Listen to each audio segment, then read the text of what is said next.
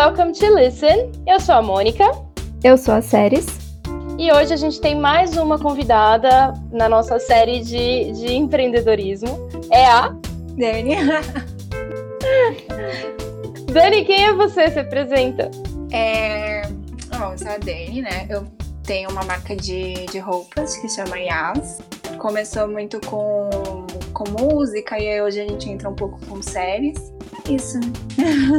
A pessoa sempre dá uma travada, né? Quando a gente pergunta quem é você. É normal. Acho que a gente não sabe ainda, né? Tipo, se apresentar. Uhum. Quem é você, o que você faz, como você se apresenta? Oi? Eu conheço a Dani porque eu sou cliente da Yas e eu sou muito, muito fã da loja, né? Das roupas. E a gente acabou começando a conversar, né? Pelo Instagram mesmo. Sim. E a gente tá se conhecendo ainda melhor.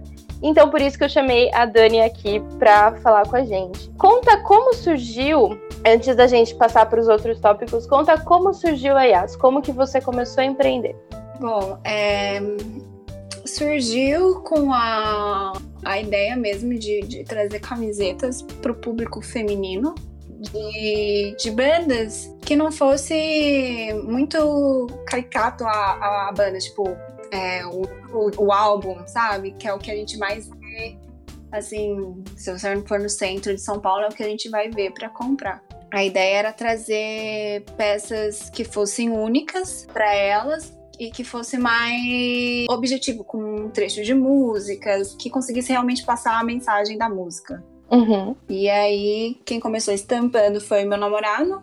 E aí, hoje em dia, a gente já tem umas outras oficinas que a gente consegue trabalhar juntos, porque a demanda foi aumentando e a gente precisou sair do nosso ambiente. Uhum. E foi assim que saiu. Quanto tempo faz que a loja surgiu? Eu comecei a planejar ela, acho que foi final de 2016. E ela vai fazer 2 anos exatamente mês que vem. Mas planejar mesmo, colocar tudo na planilha, gastos, fornecedor mesmo, foi em 2016. Entendi. E você tinha algum conhecimento, você tinha alguma noção de empreendedorismo quando você começou? Porque você está falando de planejar, colocar coisa na tabela, na planilha. Geralmente, quando a gente começa assim, a gente não tem muita noção do que fazer. E isso vem com o tempo, né? Então, como eu já vinha feito vários cursos de marketing, então eu já tinha uma noção disso. Mas eu não tinha noção de fornecedores, essas coisas. Então, essa parte, assim, foi um aprendizado. Eu sempre fui do marketing. Mesmo ter estudado moda, eu sempre fui da área do marketing. Então, eu sabia dos gastos que o marketing teria, mas eu não sabia, de fato, os gastos que eu teria com fornecedores. Entendi. Entendeu? Mas aí eu fui colocando na planilha, porque precisa ser muito organizado nessa hora para você não se perder durante esse período que a sua verba é bem pequena, né? Sim. E para você ter um produto físico, né? Você ter que entregar um produto físico, o investimento eu acho que é maior, né? Do que, por exemplo, no nosso caso, que a gente entrega serviço. Sim, produto eu acho que é bem mais caro. Eu não tenho noção de como que seja serviço. Mas, lógico, você trabalha com as suas ferramentas. Você tem que pagar as suas ferramentas, né? Então, você tem que listar tudo certinho para ver quanto realmente seu serviço vale, né? Eu tenho uma amiga que empreende com produto também. E a Carol, se a Carol estiver ouvindo. Oi, Carol. De Canela. Eu já conversei várias vezes sobre isso com ela, que para mim, claro que todas nós temos que ter bastante controlado, né? Bem controlado a questão de custo, os gastos, né? Tudo isso tem que ser bem controlado. Mas eu acho que pensando em produto, eu não teria capacidade de fazer alguma coisa com o produto. Porque para mim é uma coisa muito maior, sabe? É uma responsabilidade, às vezes. Com os nossos serviços, a gente também tem uma responsabilidade. A gente está entregando uma coisa para o cliente de qualquer jeito, né? Sim. Mas não sei, acho que o produto envolve muito mais coisa, sabe? Muitos outros gastos, que nem você falou, com fornecedor, com correios, né? Tudo isso, eu acho que eu ia dar uma pirada, assim. Às vezes eu paro e penso e falo, nossa, eu sou responsável pela renda das pessoas que costuram, das pessoas que estampam. E assim, às vezes eu ainda não caiu a ficha, sabe? Depois de 2 anos ainda não caiu essa ficha, mas eu, assim, quando você começa a empreender, principalmente com produto, você começa a entender o valor de cada processo. Ter tudo listadinho, assim, você entender que são pessoas que estão atrás disso, não é só uma produção louca, né, que nem hoje em dia, né? Então, quando a gente fala de moda, a gente tá falando de pessoas que realmente estão, assim, costurando o dia inteiro, mas elas precisam respirar, precisam, né, ter a vida normal, e a gente aprender a respeitar o tempo delas também. Isso é muito importante. Eu acho que tá cada vez mais, pelo menos na nossa bolha, as pessoas estão cada vez mais conscientes que o melhor para você não é só consumir comida orgânica ou plantar, ter a sua hortinha. É muito maior do que isso você ser sustentável, né? E isso passa também pelas roupas que você veste. Sim. Então, você saber de onde que o teu produto veio te faz muito mais responsável. Você, óbvio, dentro da nossa bolha que a gente vive ali do pessoal do Água Verde, né? Você tem muito mais a noção de que você não consome só pra você. Quando você consome alguma coisa, não é só você. Tem todo o processo antes, todas as pessoas que foram envolvidas no processo para você usar uma camiseta. E tudo que vem depois, né? Quando você não quer mais aquela camiseta, o que você vai fazer? Você vai jogar no lixo, simplesmente? Sim.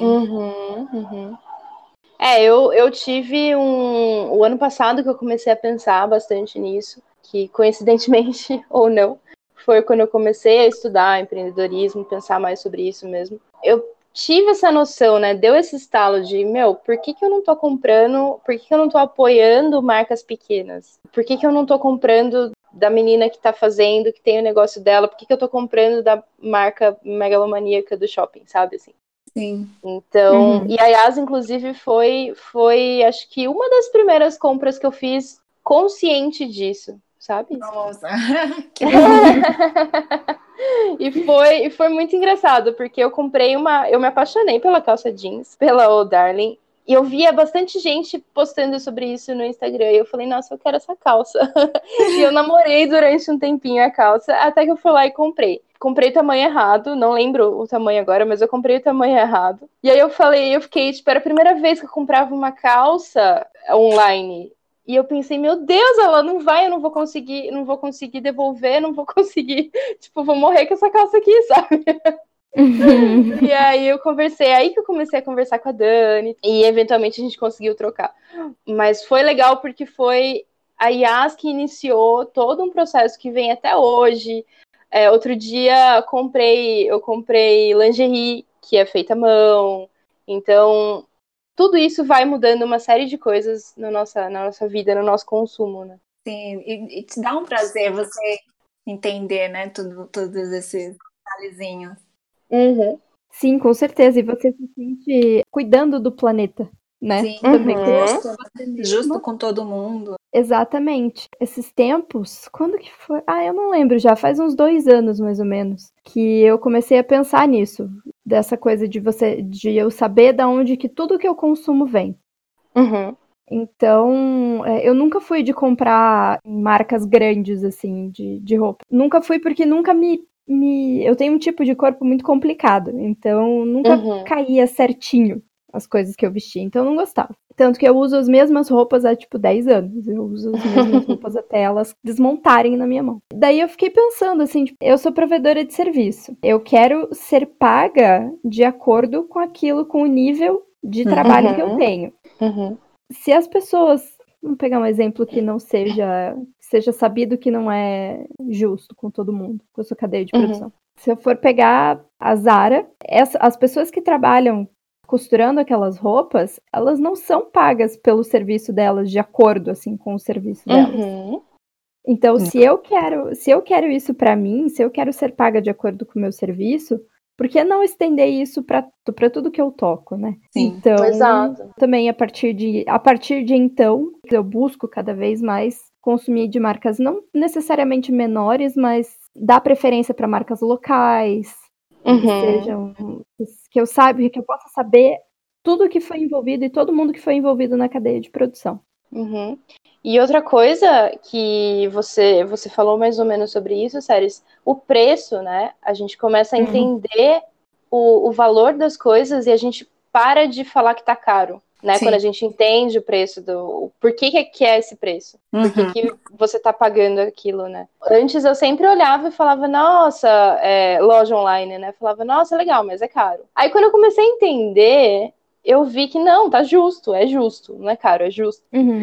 Né? Então, isso que eu queria perguntar para você, Daniele, as roupas que você produz, elas não são, um jeans não é R$49,90. Não. Para as pessoas que olham para as camisetas que você faz, para os jeans da sua marca, que olham para você e falam, ah, não, mas está muito caro. O que você diz para essas pessoas? Ou como que você tentaria convencer elas de que não é caro? Olha, ou você não tentaria convencer? Assim, eu já recebi muitas mensagens disso. Sério? Muitas. Mas por que esse valor? Mas, assim, às vezes chega a desanimar. Mas eu falo assim, gente, eu tô trabalhando com costureiras locais. Elas são duas pessoas. É a Maura e a Irene.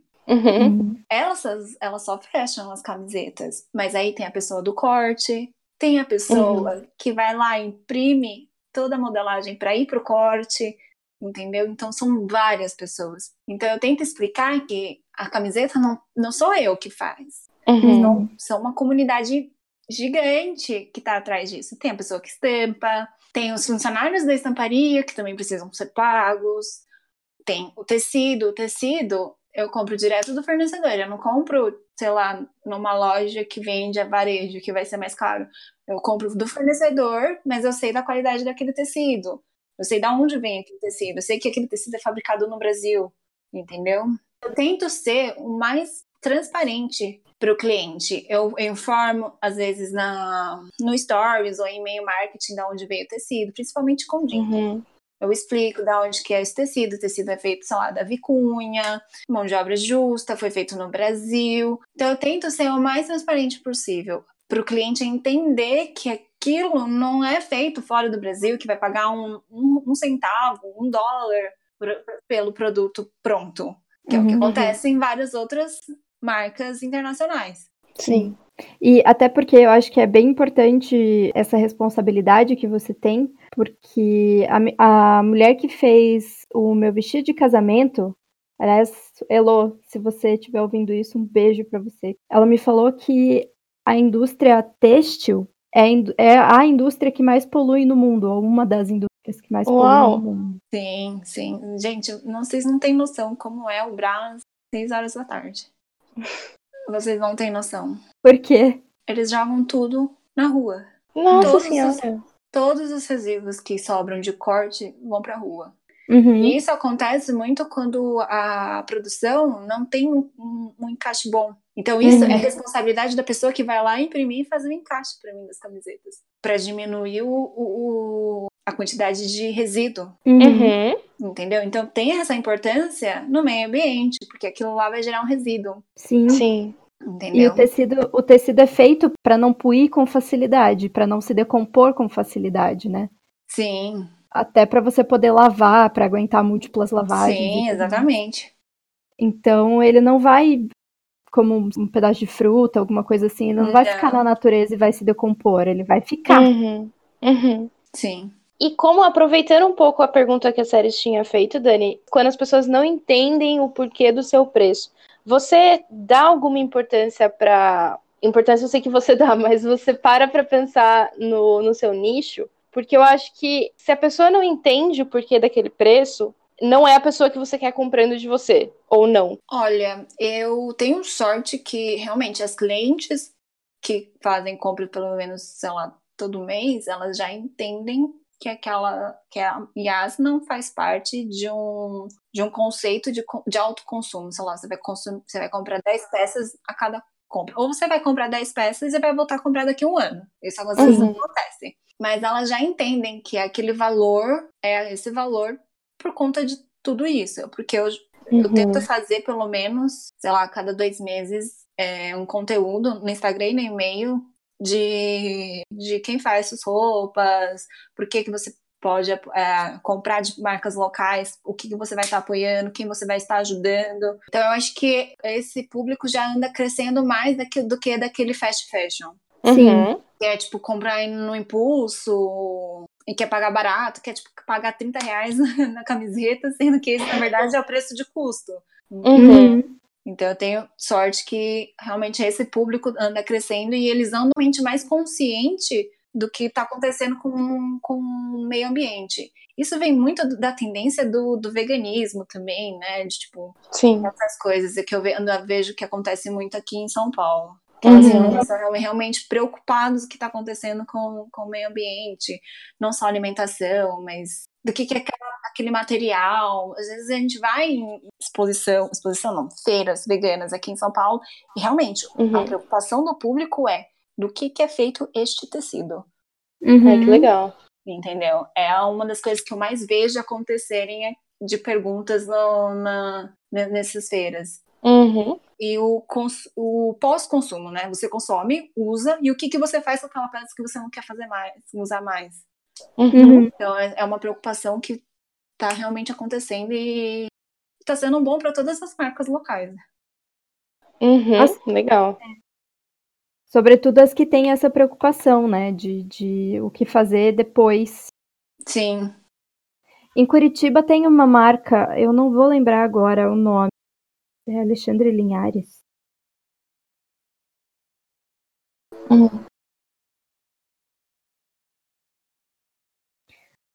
Ele aproveita, ele faz as peças de roupa dele com resíduo de tecido. Então, tudo que as marcas pequenas, locais, não usam de tecido, ele compra ou ele pega para fazer roupa, para criar as coleções dele. Eu acho isso muito legal. Então. Isso é sensacional. É bem bacana, é um jeito bem bom de aproveitar os resíduos que não foram usados por uma indústria ou por uma marca, né? Isso é muito bom. E ainda no assunto empreendedorismo, como você mora na casa dos seus pais, ou não? Sim. Como que foi a reação deles quando você falou que queria empreender?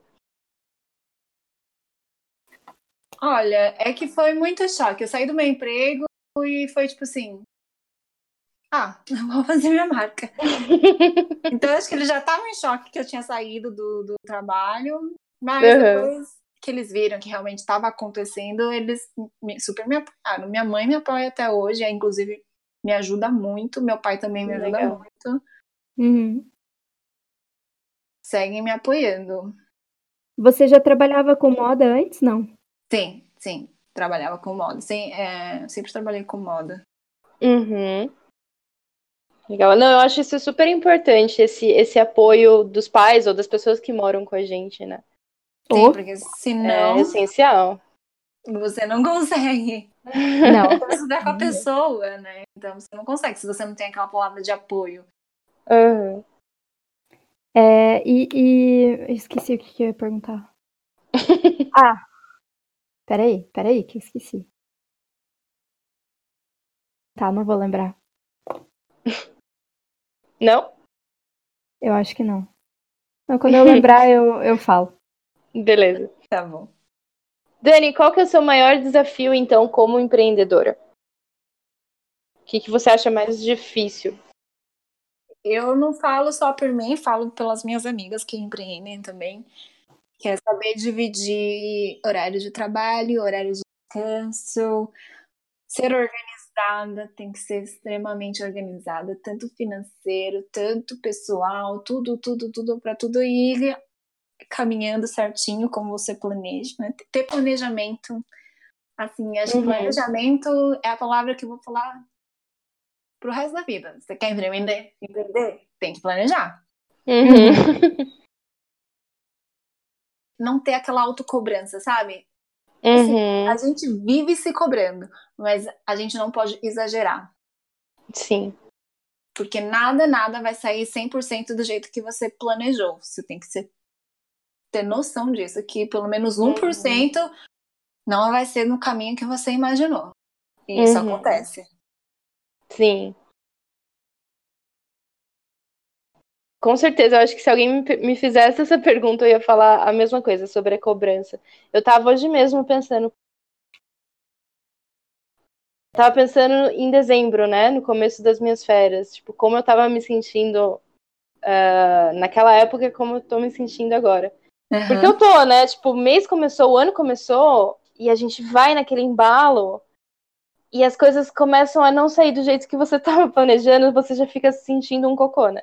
Mas aí eu tava pensando, não, poxa, vamos pensar, né?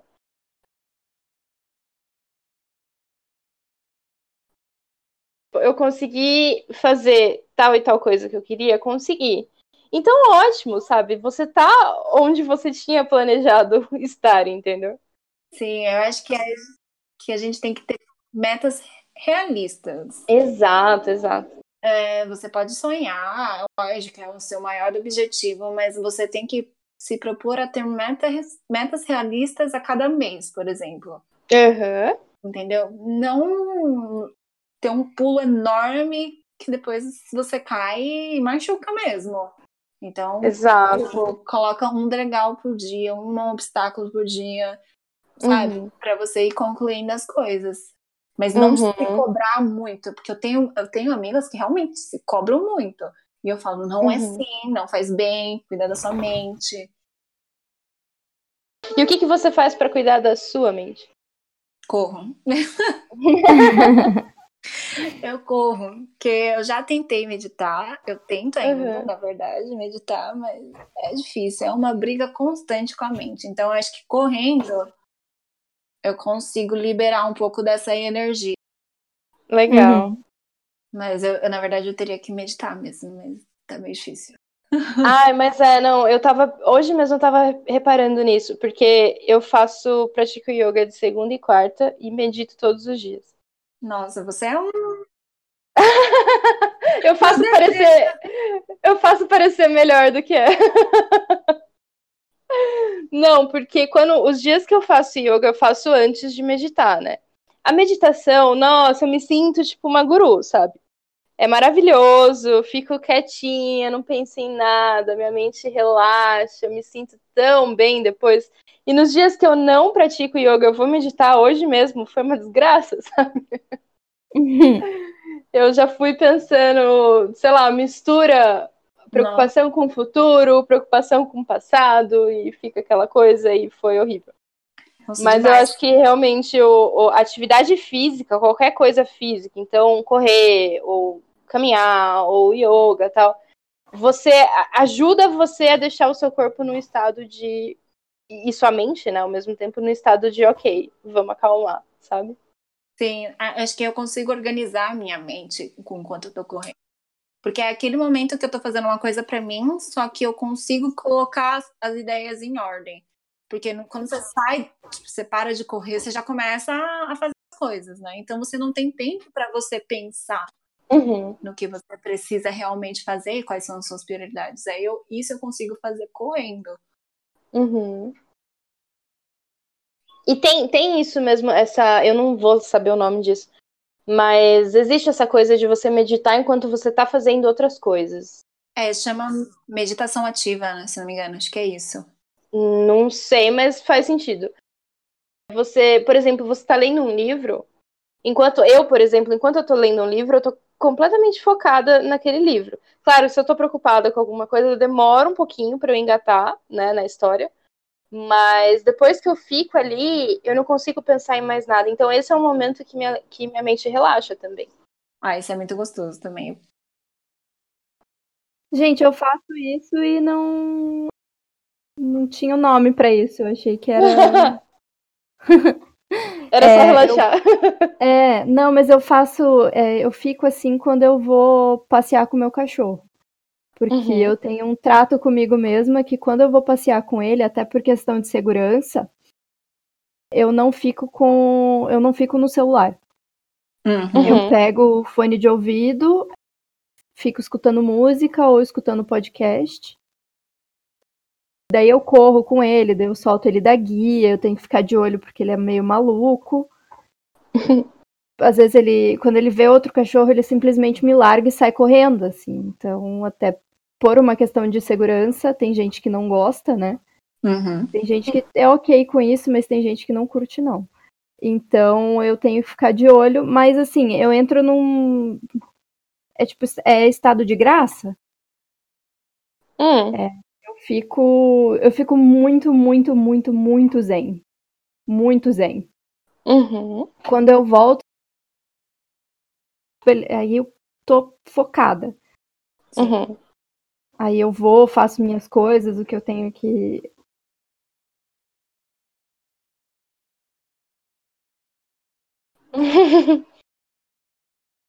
Se eu tenho alguma coisa mais, sei lá, vou sentar pra escrever alguma coisa, eu consigo depois que eu volto, logo depois que eu volto.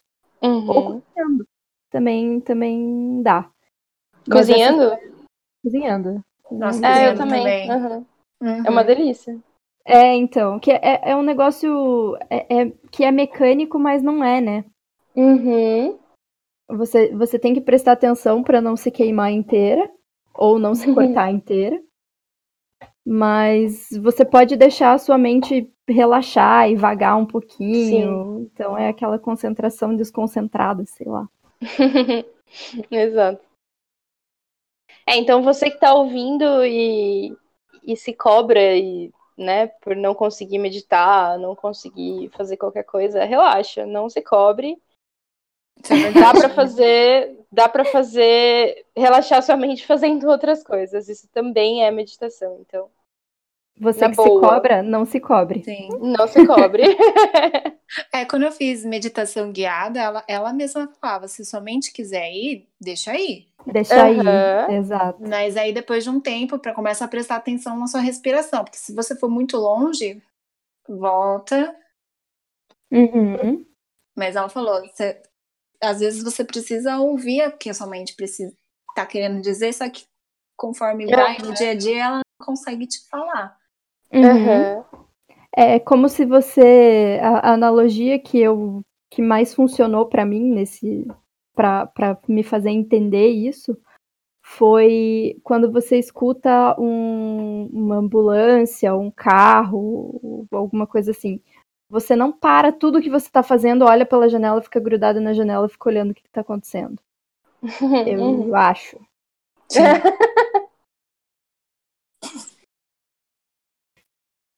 Mas você ouve, dá aquela olhadinha e volta para o que você está fazendo, porque não é com você. E é a mesma coisa com esses pensamentos, assim, você pode dar uma olhadinha, mas depois você volta pro que você está fazendo, pro seu foco principal. Sim. Às vezes eu me sinto como se eu fosse uma mãe, e eu não sou mãe, mas eu me sinto como se eu fosse uma mãe, e os meus pensamentos fossem meus filhos, sabe? Então eu tô tentando meditar, tem um gritando, tem que pagar tal coisa, tem que pagar tal boleto, pagar boleto. Aí eu viro pra ele e falo... É sempre o boleto. Eu viro pra ele e falo, ok, já ouvi, a gente vai fazer isso mais tarde, agora deixa a mamãe meditar. E aí, eu vou fazendo isso com todos os filhos, entendeu? E para todos os filhos são boletos, né? São os trigêmeos. Mônica, desculpa te falar, mas você não tem filhos legais. Não, mas quando eu tiver, eles vão ser muito legais. Eu espero. Sim. Filhos de verdade, daí vão ser legais. Mas filhos de verdade.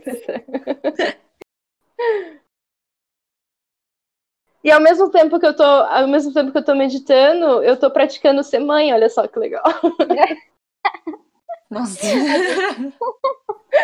Às vezes você dá uns berros, assim. Acho que não. Dani, não liga não, esse é o nível das conversas, tá? Aí a gente vai longe, daí a gente volta. A gente vai muito longe. Normal, é tudo assim, gente. Voltando agora, então. Uma das coisas que eu mais gosto na Yas exatamente como você falou, como você apresentou a marca antes, né? É uma pegada diferente, não é tipo uma camiseta de banda com a capa do álbum ou com o nome da banda, enfim. Tem uma preocupação com a estampa, você usa as letras das músicas, você usa, ou da série, né, as frases da série e tal, de um jeito muito legal, muito criativo. Sim. Então, eu queria saber como que é a sua rotina criativa, o seu processo para a criação das estampas e também como é a sua rotina normalmente, assim. Bom, vamos começar por partes. A criativa, eu tento ouvir muito o que as clientes pedem mais. E eu vou testando, acho que você já deve ter percebido no Instagram, tipo, ponho algumas músicas aleatórias de outras bandas para ver como o público reage, se comporta com aquilo. E eu faço muitas perguntas para eles, né? O que eles querem, o que eles sentem falta, e aí eu vou criando. Aí dessa lista que sai do Instagram, eu vou criando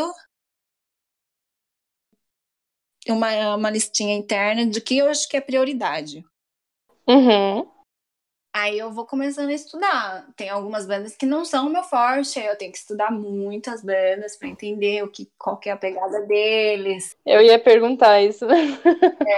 Não, tem banda que eu realmente não ouço, mas que o público pede. Então aí eu vou entendendo como que é, o que tem por trás, o que a banda gostava, qual que é realmente a mensagem que eles queriam passar. Aí eu vou começando a entender isso. E às vezes a letra da música me traz algumas referências na cabeça e eu vou anotando as ideias até que eu sento no computador e falo, não, hoje eu vou criar só estampa. Aí eu passo dias, semanas criando estampa. Aí eu crio. Aí eu fico olhando pra estampa, olho umas 300 vezes, faço um mockup na camiseta pra ver se vai ficar bom. E aí eu fico olhando pra ela, fico um mês mais ou menos olhando pra ela. Aí falo, não me enjoei. Então, pode ir. Legal. Porque às vezes a gente fala que você passa tanto tempo naquela coisa que você está criando que você não aguenta mais olhar para aquilo, você precisa se distanciar por um tempo para depois voltar, né? E com você não é assim. Comigo acontecia isso quando eu trabalhava no CLT e tinha que criar várias artes por dia. Isso aí acontecia comigo. Eu falava, não aguento mais ver o Photoshop, não aguento mais ver o Illustrator. Mas hoje em dia, como eu tenho que fazer tudo no dia, então eu faço um pouco de estampa, aí eu vou lá, resolvo um e-mail, aí eu volto para a estampa. E nesse meio tempo, eu consigo pensar se aquilo deveria mudar, se alguma coisa na arte deveria mudar. Entendi. Ou se é a cor da camiseta que não bate com a estampa. E aí eu vou criando esses mini descansos de arte para eu conseguir raciocinar. Às vezes você mudar o foco ajuda, assim, o processo, né? Sim, ajuda. Quando eu lancei a camiseta do Joey, eu tinha uma outra estampa para ela. Que aí eu mudei, só que fui alterando as coisas. Essa camiseta acho que demorou uma semana para eu conseguir chegar numa arte final. E agora eu vou lançar uma do Pink Floyd. Demorei, acho que foi 2 semanas para chegar no final. Então, é um processo que é mais demorado, a criação de estampa. Não, a do Joey é sensacional. Você já viu, séries? Eu acho que você ia amar. Já a do Joey Doesn't Share Lunch? Gente, eu gosto demais. muito dessa camiseta. Ai, adoro ela. Porque eu não divido comida, gente. Desculpa. Eu também não, Não põe o garfo no meu prato. Eu também não, e sempre foi uma frase que eu falei, sabe? Tipo, Joey doesn't share food. Sai do meu prato. A única pessoa que eu deixo pegar comida no meu prato e ainda olha lá é o meu marido. A única pessoa. Mas assim... Mas mesmo assim a gente já dá um... Né? Lá, pega o teu... Exatamente. A vontade... Não, com o Thiago é sempre assim, olha, você troca a sua batata pelo meu tomate? Tipo, é na base da troca, sabe? Muito justo. Muito justo. Não, com o Klaus não funciona assim. Daí ele olha pra mim, tipo, porque ele é muito maior que eu. Daí ele usa essa... Ai, não, porque eu não comi o suficiente. Eu não comi o suficiente. Eu sou maior que você. Eu preciso de mais comida. Deu, tá. Até parece. Eu falo, nossa, não dá. Nem vem. Você tem essa comida aí no teu prato. Come o teu. Mas eu uso, na verdade, 2 frases. Eu uso essa do Joey e eu uso uma do Senhor dos Anéis. Que é: não se coloque entre o Nazgûl e sua presa. Ai, gente. Essa é boa, vai. É boa. Olha, a única... Eu não sou fã de Senhor dos Anéis, Dani, não sei se você é. Mas a única frase, a única coisa de Senhor dos Anéis que eu uso ativamente é potato. Eu não sou muito também. Faz todo sentido do mundo pra mim. Eu uso pra tudo. Eu sou muito fã de Senhor dos Anéis, então eu uso todas as frases pra todas as situações. Tem uma que eu acho muito engraçada, que eu uso com a minha irmã, que é uma frase que o Gollum fala pro Sam: Fat Hobbit is always so polite.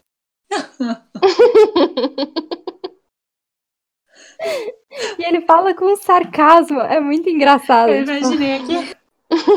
É muito boa. Eu usaria uma camiseta com isso. Você já tá me dando dicas. Vai anotando várias dicas. Então, assim, falando sobre Friends, você gosta realmente de Friends, Dani? Não é uma coisa que o seu público pede, você teve que... Não, gente, eu já maratonei umas 5 vezes, sei lá. Aê!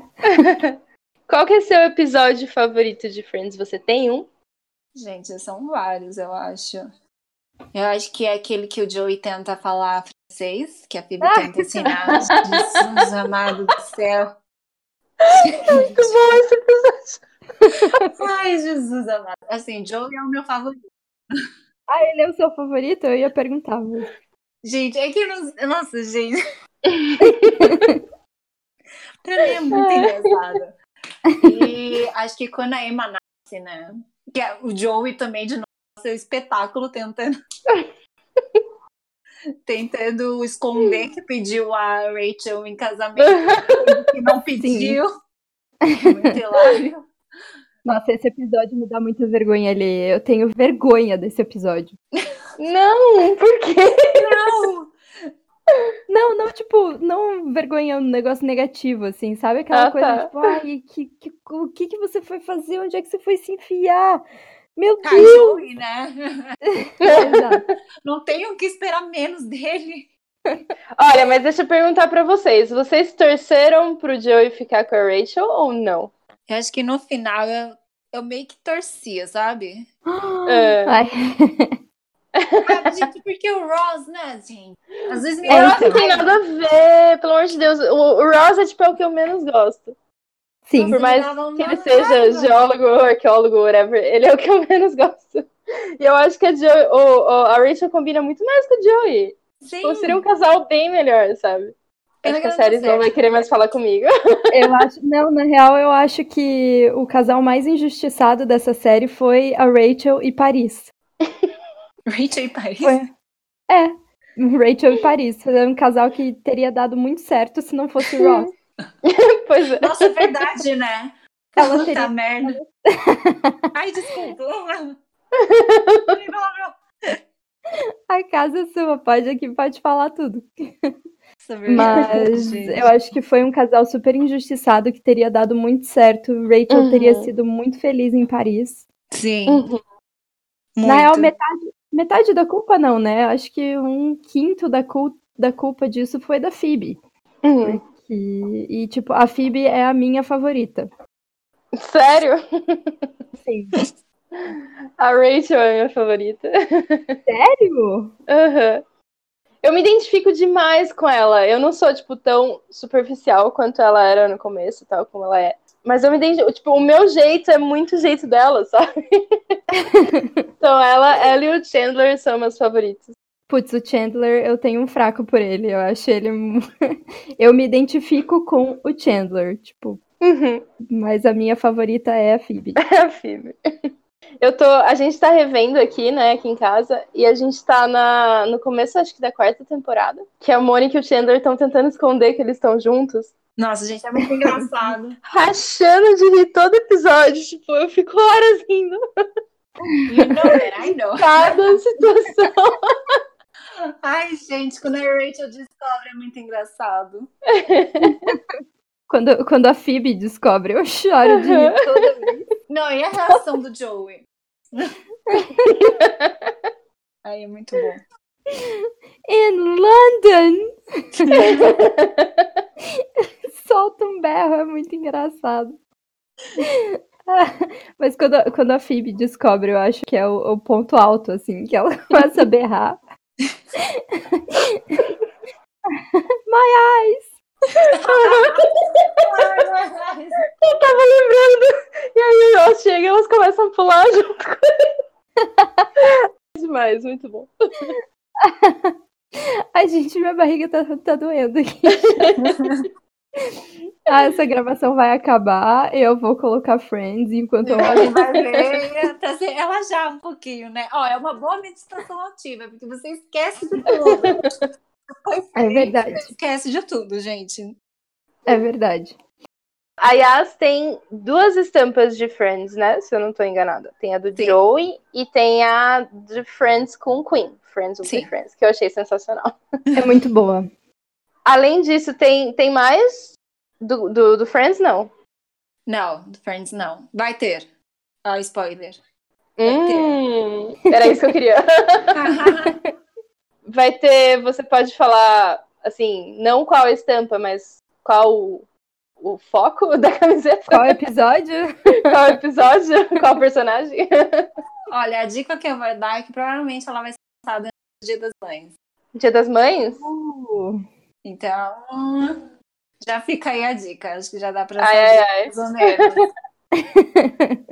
Nossa, vários e vários e vários episódios passaram pela minha cabeça agora.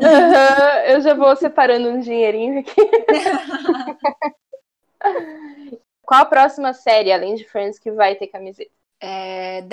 Nossa, gente, essa série também é uma série que não me Qual? bate. Desculpa? That's 17 Shows? Não sei assim, sabe?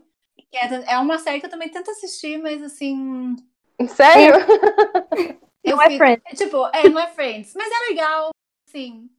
Eu assistia bastante, eu nunca acompanhei, assim, do começo ao fim, mas eu assistia bastante quando eu era mais nova e eu gostava, era legalzinha. Mas assim, não sou fã.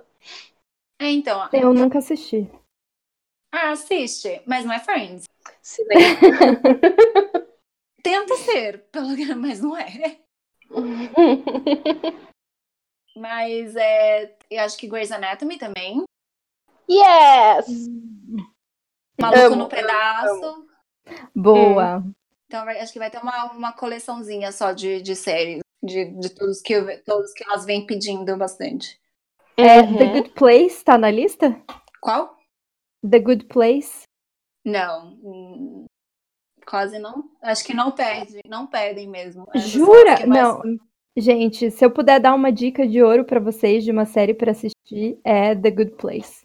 Não. Porque, assim, não é Friends e não tem nada a ver com Friends. Ela é uma comédia, só que ela não tem aquelas risadinhas enlatadas no fundo. Uhum.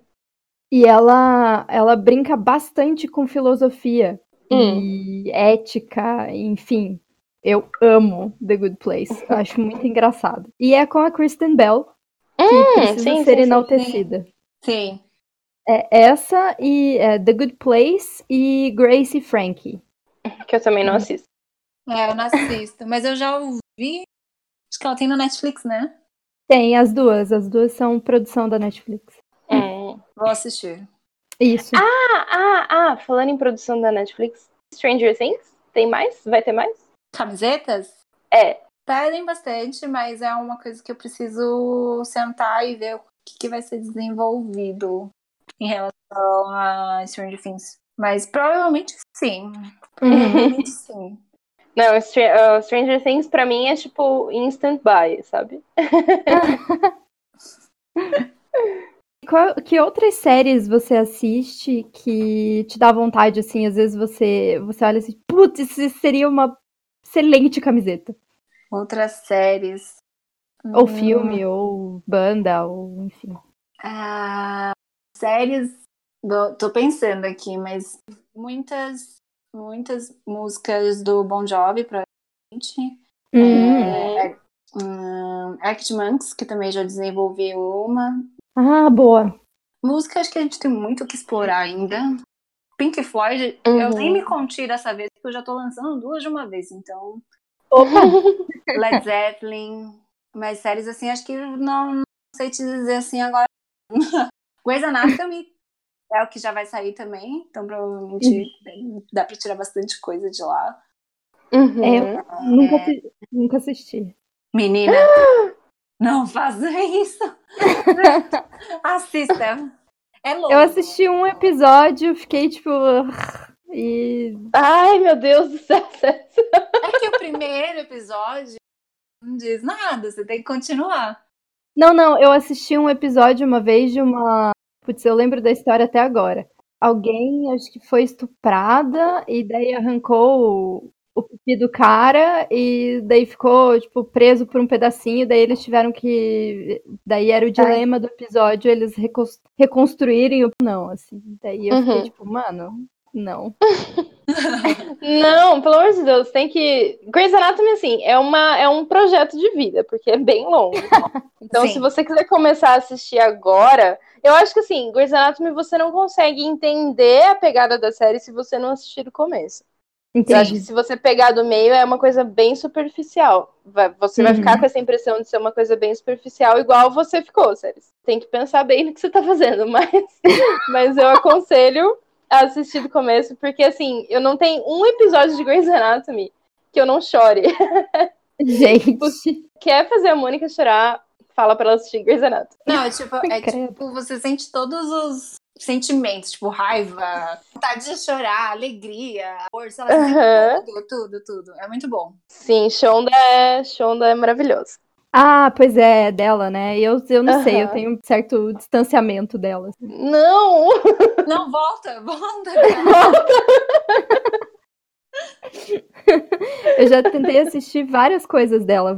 Scandal, How to Get Away with Murder. Só que... Scandal eu assisti até o final, é bem bom, mas não é Grey's Anatomy, não é tão legal quanto. Private Practice, que era dela também, que terminou, que era um spin-off de Grey's Anatomy, eu amava de paixão. How to Get Away with Murder, eu ainda não assisti, mas tá na minha lista. É bom. Assim, é um pouco difícil, você tem que prestar 100% da sua atenção pra pra série. Mas é bom. Então, e a época que Grey's Anatomy começou a fazer mais sucesso foi quando House estreou. E eu assisti a House. Mas não é. Deu tudo errado. Assisti alguma rixa. Não era bem uma rixa, assim, sabe? Mas é que, tipo, era muito seriado médico, entendeu? Sim. Mas são pegadas diferentes, né? House é bem mais sério, assim. Não sei. Tem pegação no hospital de igual. Ah, tá. Quer dizer, eu não sei se é igual, provavelmente é um pouquinho menos, mas tem pegação no hospital. E assim, a minha cunhada que é médica, ela adora Grey's Anatomy. Nossa, é muito difícil achar um médico que goste. É isso que eu ia falar, porque tem, tipo, vários vídeos no YouTube falando que não é assim que acontece. Tipo, mostrando a vida real com a série. Então, ela sabe muito bem que não é daquele jeito, mas eu acho que ela assiste muito mais pelos personagens e a parte médica ela ignora. Ignora. Mas acho que a vida real, assim, dentro do hospital, deve ser mais ou menos assim, né? Uhum. Isso. Mike, se você estiver ouvindo isso, tem pegação no hospital? Deleta. Não, eu já perguntei pra ela isso, ela se recusa a responder. São pessoas normais. Sim. E, tipo, todo mundo que já esteve em um ambiente de trabalho sabe como é um ambiente de trabalho. Principalmente quando você passa muito tempo lá, né? Exato, Sim, exato. exatamente. Médicos passam muito tempo dentro do hospital. Então, imagina, você é quase dia, sol, noite, você fica lá dentro do hospital. Uma hora ou outra deve acontecer alguma coisa. Normalmente. Não, e não só pegação, mas todo o drama pessoal, Sim. tipo. Sim.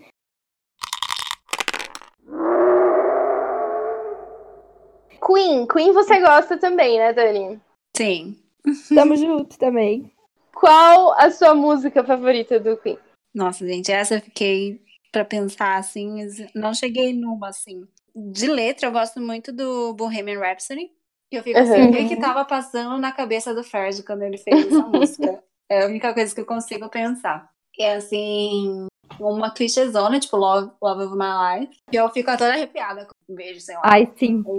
Um vídeo no YouTube deles cantando ao vivo. Que, aliás, todas as músicas que eles cantam ao vivo, né? É meio melhor, né? Do que no estúdio. Bem melhor, bem melhor. Não tem nem o que dizer. Esse vídeo é do que o Brian May pega o violão? Sim. Nossa, ai, tô com vontade de chorar. Agora, me arrependo. E você chegou a assistir o filme? 2 vezes. Aliás, eu queria mandar um beijo pro meu pai, queridíssimo Valtinho, que desdenhou o filme quando eu falei pra ele assistir. Porque meu pai, assim, ele é muito fã de Queen. Ele era fanboy de Queen quando Queen tava na época mais famosa deles, né? Ele foi a shows? Eu acho que não. Mas ele tinha aquela coisa de é muito precioso isso pra mim e vão cagar no filme, sabe?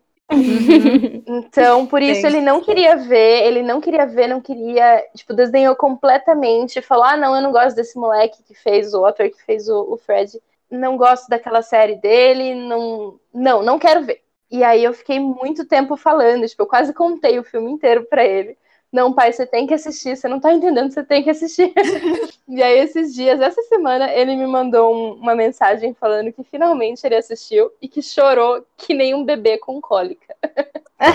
Ai, gente. Que fofo. Mas ainda bem que ele foi assistir, né? Porque a gente ia assistido no cinema. Com aquele som. Sim. Nossa, gente. Eu chorei demais também. A primeira vez eu não consegui chorar, de tão, assim, anestesiada que eu tava, sabe? Na segunda, nossa, eu só chorava.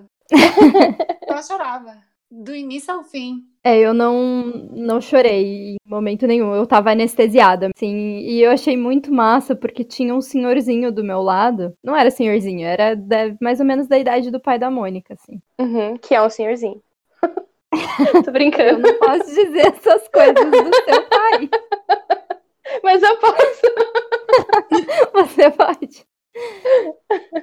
Mas, e ele, tipo, cantarolando todas as músicas que apareciam, assim. Ai, mas, assim, cantarolando com uma emoção, sabe? Eu quase virei pra ele, tipo, fez o meu air microphone.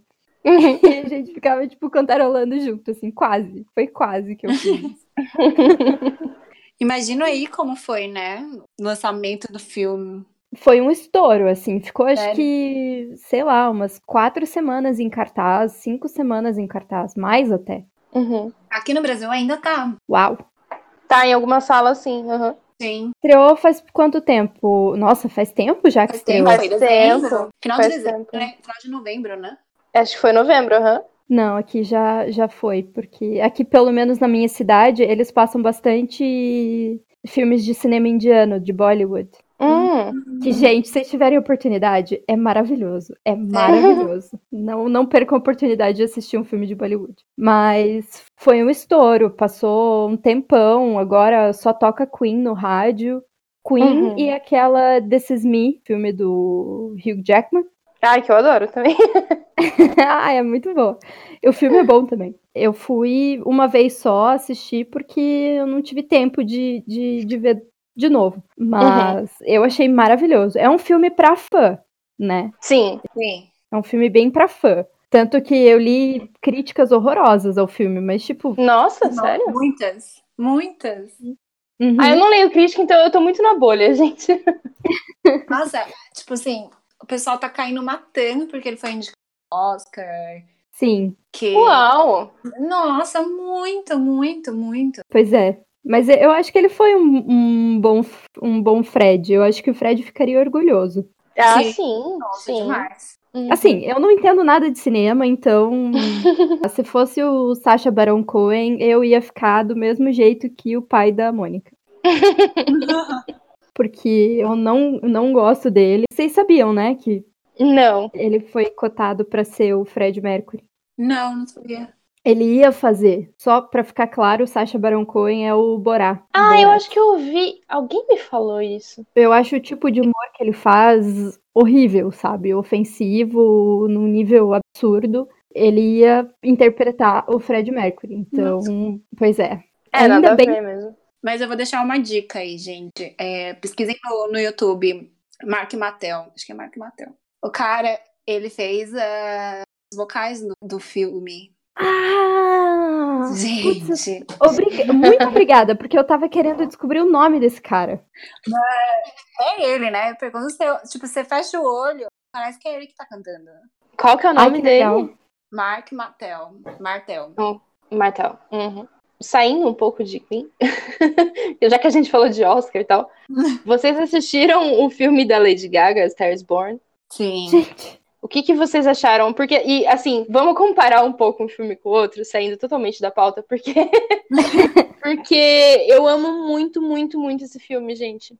Ele é muito gostoso de ver, né? Até por causa Ele é bem da música. triste, né? Pelo amor de Deus, bem depressivo, mas eu não consigo não gostar, sabe? Sim, eu assisti e eu acho que também é um bom candidato ao Oscar, tanto pela música, por conta da Lady Gaga também, que fez um papel que, assim, eu não esperava dela, assim.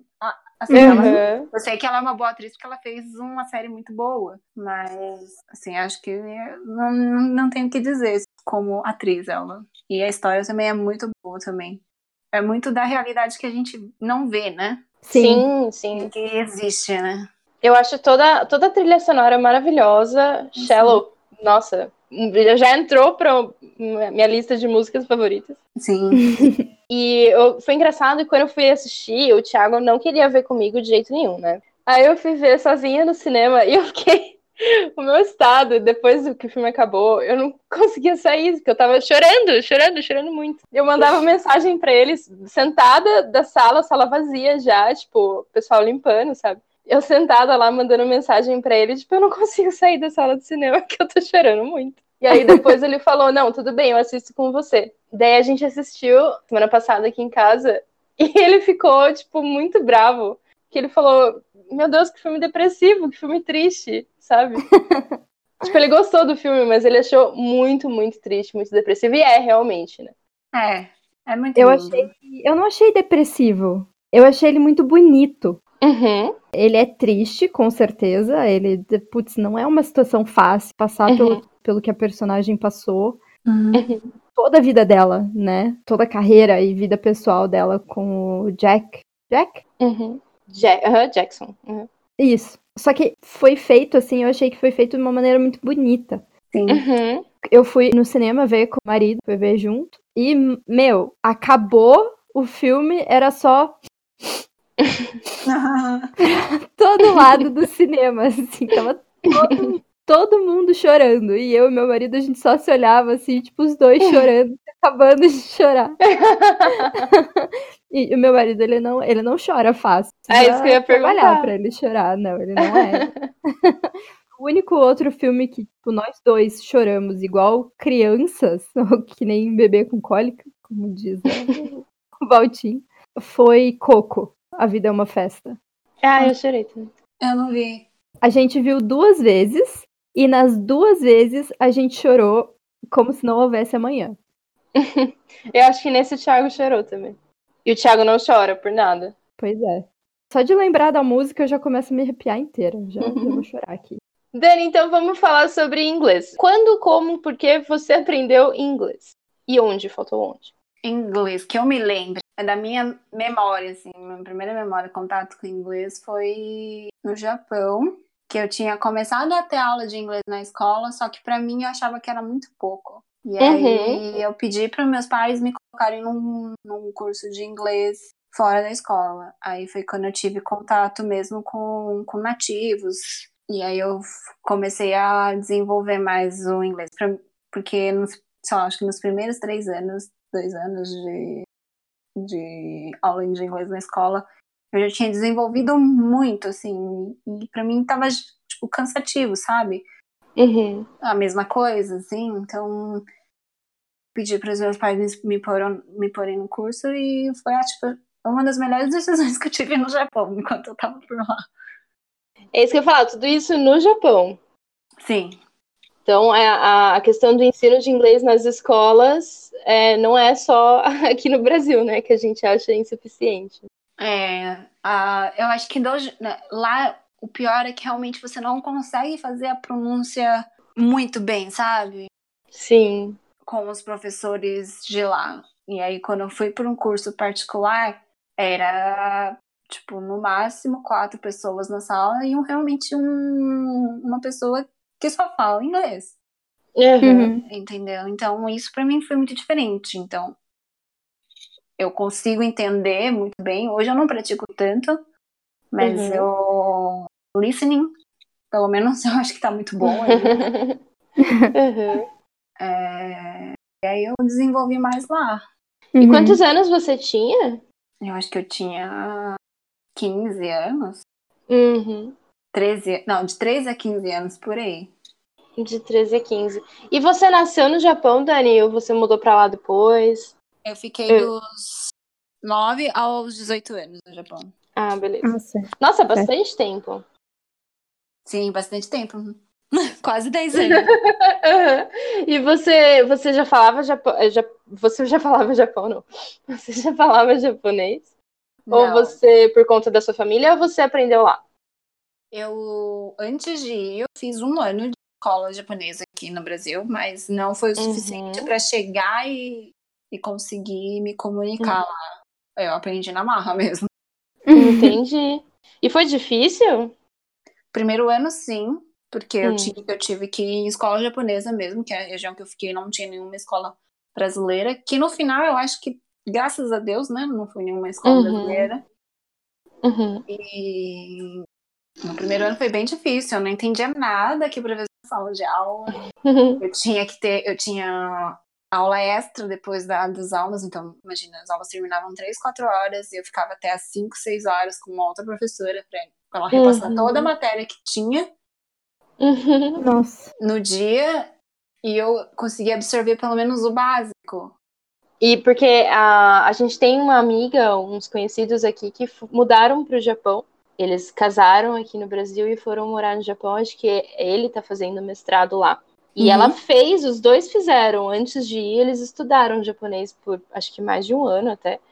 Mas aí falavam, eles achavam que estavam falando. Só que quando chegaram lá, eles viram que, tipo, eles não entendiam nada, não falavam nada, não conseguiam se comunicar de jeito nenhum.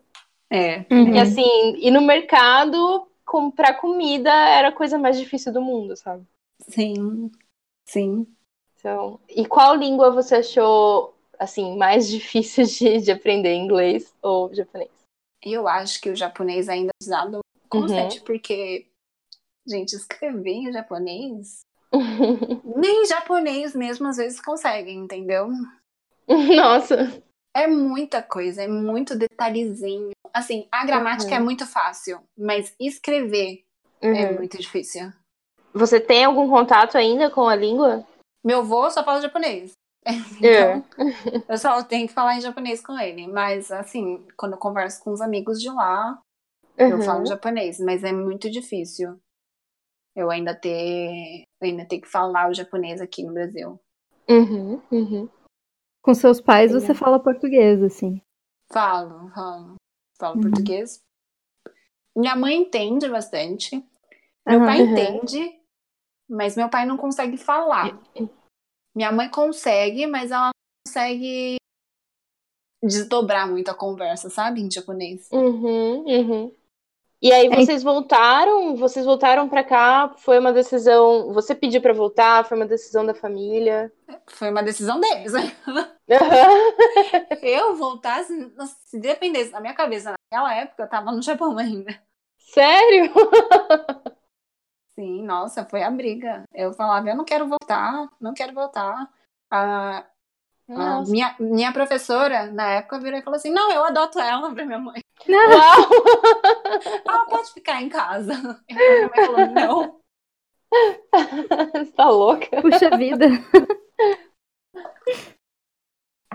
E o que na sua vida, na sua carreira, tal, no trabalho que você teve antes de empreender e até agora com a Yas, o que o inglês ajuda você? Gente, o inglês na área de moda é muito importante. Eu já fiz entrevista para algumas marcas que cheguei lá, o cara perguntou, você fala inglês? Aí eu falei, falo.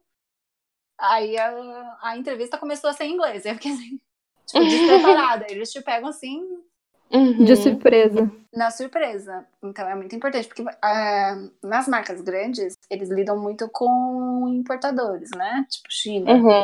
E aí a comunicação é em inglês, então é muito importante. Fora isso, a gente não usa tanto, assim, o inglês em marcas pequenas no Brasil. A não ser que, né, a gente faça estampa que nem eu faço hoje em dia.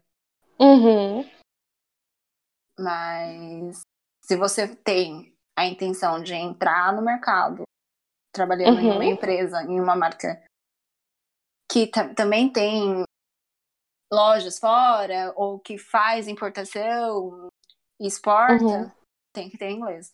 Não tem como. E você quer deixar algum recado, algum jabá para quem tá ouvindo? Sim, todo mundo que estiver ouvindo vai ganhar 10% de desconto. É só usar o cupom inglês10. Que ganha 10% de desconto em todas as compras. Uau! Gente, vamos aproveitar isso aí. Vamos colocar pra fora que Joey doesn't share lunch. Joey doesn't share lunch. Que demais, Dani. Valeu.